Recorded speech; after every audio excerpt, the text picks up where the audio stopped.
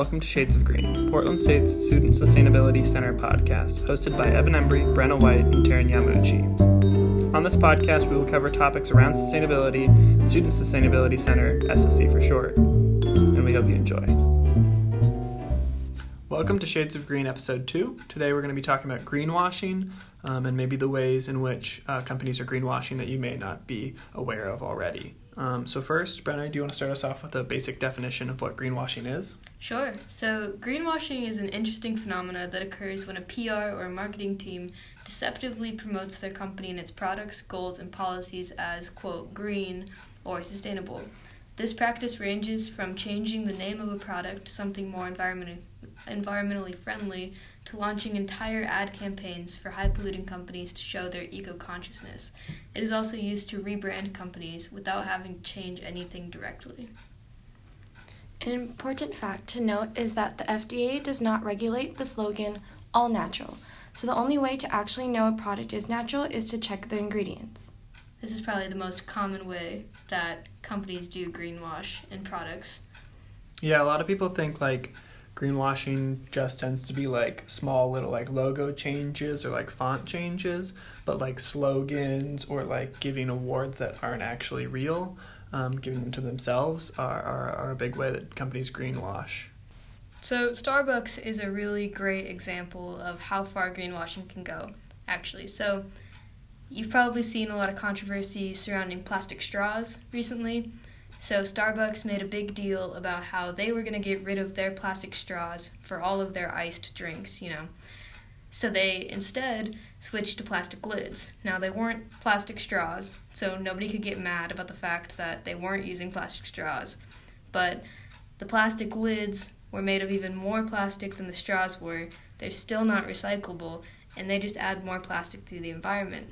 Plus, at Starbucks, when you go to recycle your cup, no part of your cup is actually recyclable, and oftentimes the recycling bin at Starbucks is lined with a trash bag, which means that it's not actually going to be recycled. Speaking to several of my friends who work at Starbucks, all the Starbucks in Portland throw away their recycling. So if you want to recycle at a Starbucks, it's probably just best just to put it in your bag and take it to the nearest real recycling bin. Yeah, it brings up a really interesting topic about the food industry and greenwashing, which I think is pretty prevalent. The meat industry is one of the leading contributors to methane production, and plus the animals in factory farms are treated pretty atrociously. So this problem with factory farming is too huge of a topic for us to cover in keeping with our 10-minute approach.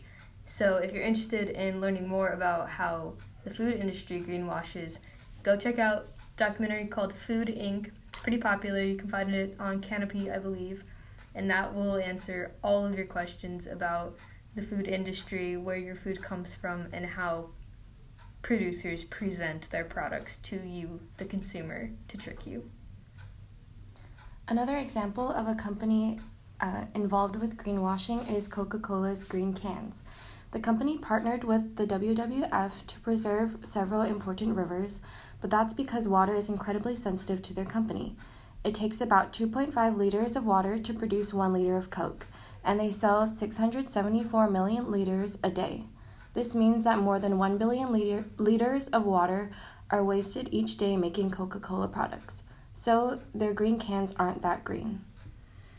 I want to point out one other topic before we kind of conclude the episode, which is greenwashing in sport and spectacle entertainment. And I think a really interesting example of this that has kind of fascinated me is auto racing, and that often gets a bad rap. And they've switched engine manufacturers and switched engine sizes to combat the greenwashing reputation they have. But also, some people don't realize that the carbon emissions in the racing cars are often outweighed by partnering with the auto industry to make those cars more efficient that leave the production line year in and year out. Often, auto manufacturers will use this as a marketing term or an advertising, saying that their cars have been improved by the research and technical development in Formula One and different racing series. But at the same time, there's been some pretty vocal critics saying that, they haven't provided enough data to back that up. So it's kind of a critical place to be in, thinking about whether we believe the auto industry telling us that they're improving technology, or whether we should demand more information and more data to back it up.